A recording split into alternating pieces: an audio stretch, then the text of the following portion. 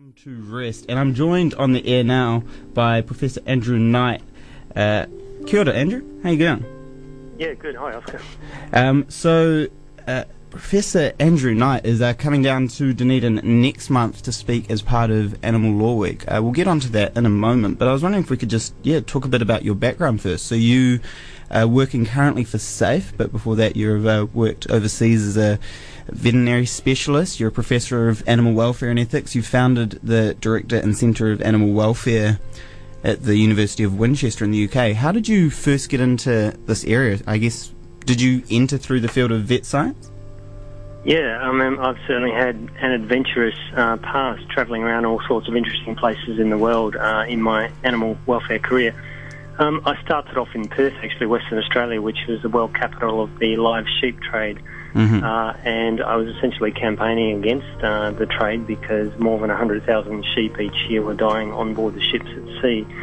And I was giving a number of radio interviews, such as this one I'm doing with you, and interviewers would ask the tricky question of, well, Andrew, that sounds all very reasonable about why you don't support the trade, but tell me, what do you do for a living?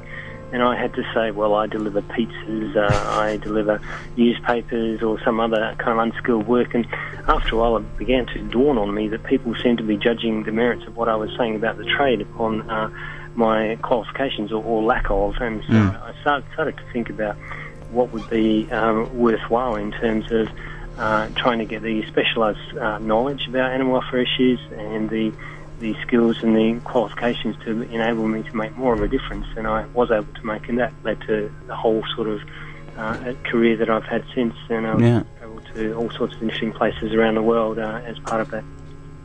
Yeah, so you founded the Centre of Animal Welfare at the University of Winchester. Could you tell me a bit about what that is and what you do there, or what they do? Sure. We're very excited at the University of Winchester in the United Kingdom to be in a situation where the top levels of the university, the Vice-Chancellor and others, are very interested in animal welfare. The university is very into social justice and environmental sustainability, and getting now into animal welfare is just an extension of that, because all these issues tend to go together. So what we do, we have a research centre, we have a number of faculty that work on various research projects. We have a distance learning of Master of Science in Animal Welfare Science, Ethics and Law with students enrolled from around the world, actually. And we have an undergraduate degree in animal welfare. And we have a public engagement program. We run major symposia and seminars and give all sorts of talks on animal welfare issues. So quite varied and exciting program. Yeah. So here at the University of Otago, they're currently building a new animal research facility. Given you've written a book on the costs and benefits of animal experiments, and you are at a university where the stuff's taken very seriously, I mean, if the same sort of facility was being built at the University of Winchester, what do you think the reaction would be? We simply wouldn't engage in that at the University of Winchester because, as I say, the university is very concerned about animal welfare and social justice and sustainability issues. And when you start to look at all the evidence relating to animal research, which is what I had to do during my doctorate essentially, you find that most of the money and the social resources that go into this field of research does not produce useful benefits for society, let alone considering the animal lives that are used in this research. So we wouldn't get into it because the animal welfare impacts are quite severe. 127 million animals are used worldwide, and quite a high proportion of them don't receive adequate painkillers and anaesthetics when you start to look at these statistics. So the impacts are quite severe. The financial costs are pretty enormous, and that's money that can't be spent on other preventative healthcare strategies that are likely to have better impacts for human health. So as a responsible university concerned about animal welfare, it's not something we would get into. Sure. And so you've now landed in a role at SAFE here in Aotearoa, and you're coming down to Dunedin in September. You're giving a talk on the 14th and the Quad 2 lecture theatre at 5:30pm. Do you want to introduce that? It focuses first on a pretty notorious character in human history. Absolutely. So I'm excited to be coming on down. It sounds like you've got a very interesting program lined up, and I'm looking forward to hearing some of the other speakers too. But I'm very excited to be talking about my latest research project when I teamed up with a historian from Oxford Brookes University, and we looked into the fascinating case of Jack the Ripper, who is the most infamous serial killer of all time, and whose identity has never been solved. Now, because of his amazing ability to very speedily dissect his murder victims and actually steal certain of their internal organs, it led to theories that he must have been surgically trained. And this is what sparked my interest when I was taken on a mystery tour of East London by my girlfriend for my birthday many years ago. And that turned out to be a Jack the Ripper tour. And so I went around looking at these locations where the victims were found with many other people in the tour group, and the old photographs of the victims, and people were talking about the theory he must have been surgically trained. And I looked at those photographs, and because I've gone through surgical training myself, I realised that the characteristics of the wounds were actually quite wrong, but they were more consistent with the approach that a butcher would take. So we did a lot of research into this case, and I've discovered that essentially the wounds inflicted on the victims are all wrong for surgical technique, but they're very consistent with the speed and skill of somebody who is a butcher or a slaughterhouse worker.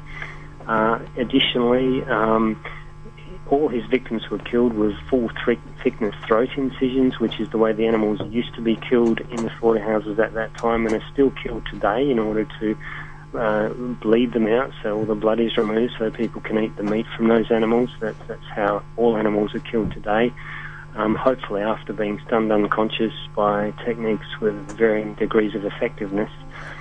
So we know those characteristics of how the women were treated by this murderer, and there are some other fascinating aspects of the case too, such as the language he used. He wasn't medically trained, he couldn't spell the word kidney properly, and we also know there were many small-scale slaughterhouses in the local area of East London where conditions were very harsh for both animals and workers. The final thing is that from modern sociological research, we know there are strong links when people commit violence towards animals, and the likelihood those same people will go on to be violent towards human beings later on. Most serial killers seem to have a prior history of animal abuse, and there have been some very large studies in America. One of them had 581 US counties, finding that in counties that had slaughterhouses, rates of the most violent crimes massively spiked. And this was not matched by other heavy industries where there were large proportions of low-paid workers, young men, people coming and going, disorganisation of the societies. It only occurred with the slaughterhouses. So it strongly indicates that the process of killing animals on an industrialised scale, which is what goes on in animal slaughtering today, is affecting the people that work in those industries and making them more likely to commit violent crimes. That's what the research tells us in black and white. Yeah. So it makes total sense that Jack the Ripper was probably person who honed the physical skills that he needed, as well as the psychological and behavioural attributes that he employed on his victims to such devastating effect during his time as a slaughterhouse worker. Well, there are so many questions I could ask you about this, and it's something that's fascinating, and I'm really excited about the presentation. It's on the 14th of September, and you're also giving one the following day. I think details of that still to be confirmed, but what will that be focused on? Absolutely. So giving one the following day, I think that one is going to be on invasive animal research, if I recall correctly. I'm actually giving around about 10 presentations in a 3-week period at various venues. Keeping busy, yeah? Yeah, so if I'm not wrong, I just checked my diary, and I believe that... No, I'm wrong. That one is on animal ethics. Right. I'm obviously a specialist in that area, so I've been asked to go over the major animal ethics positions, the sort of the animal rights position versus animal welfare versus other ethical positions. So I'll be sort of explaining what those all are and the merits of each of those and applying to them to how we view animals in society today.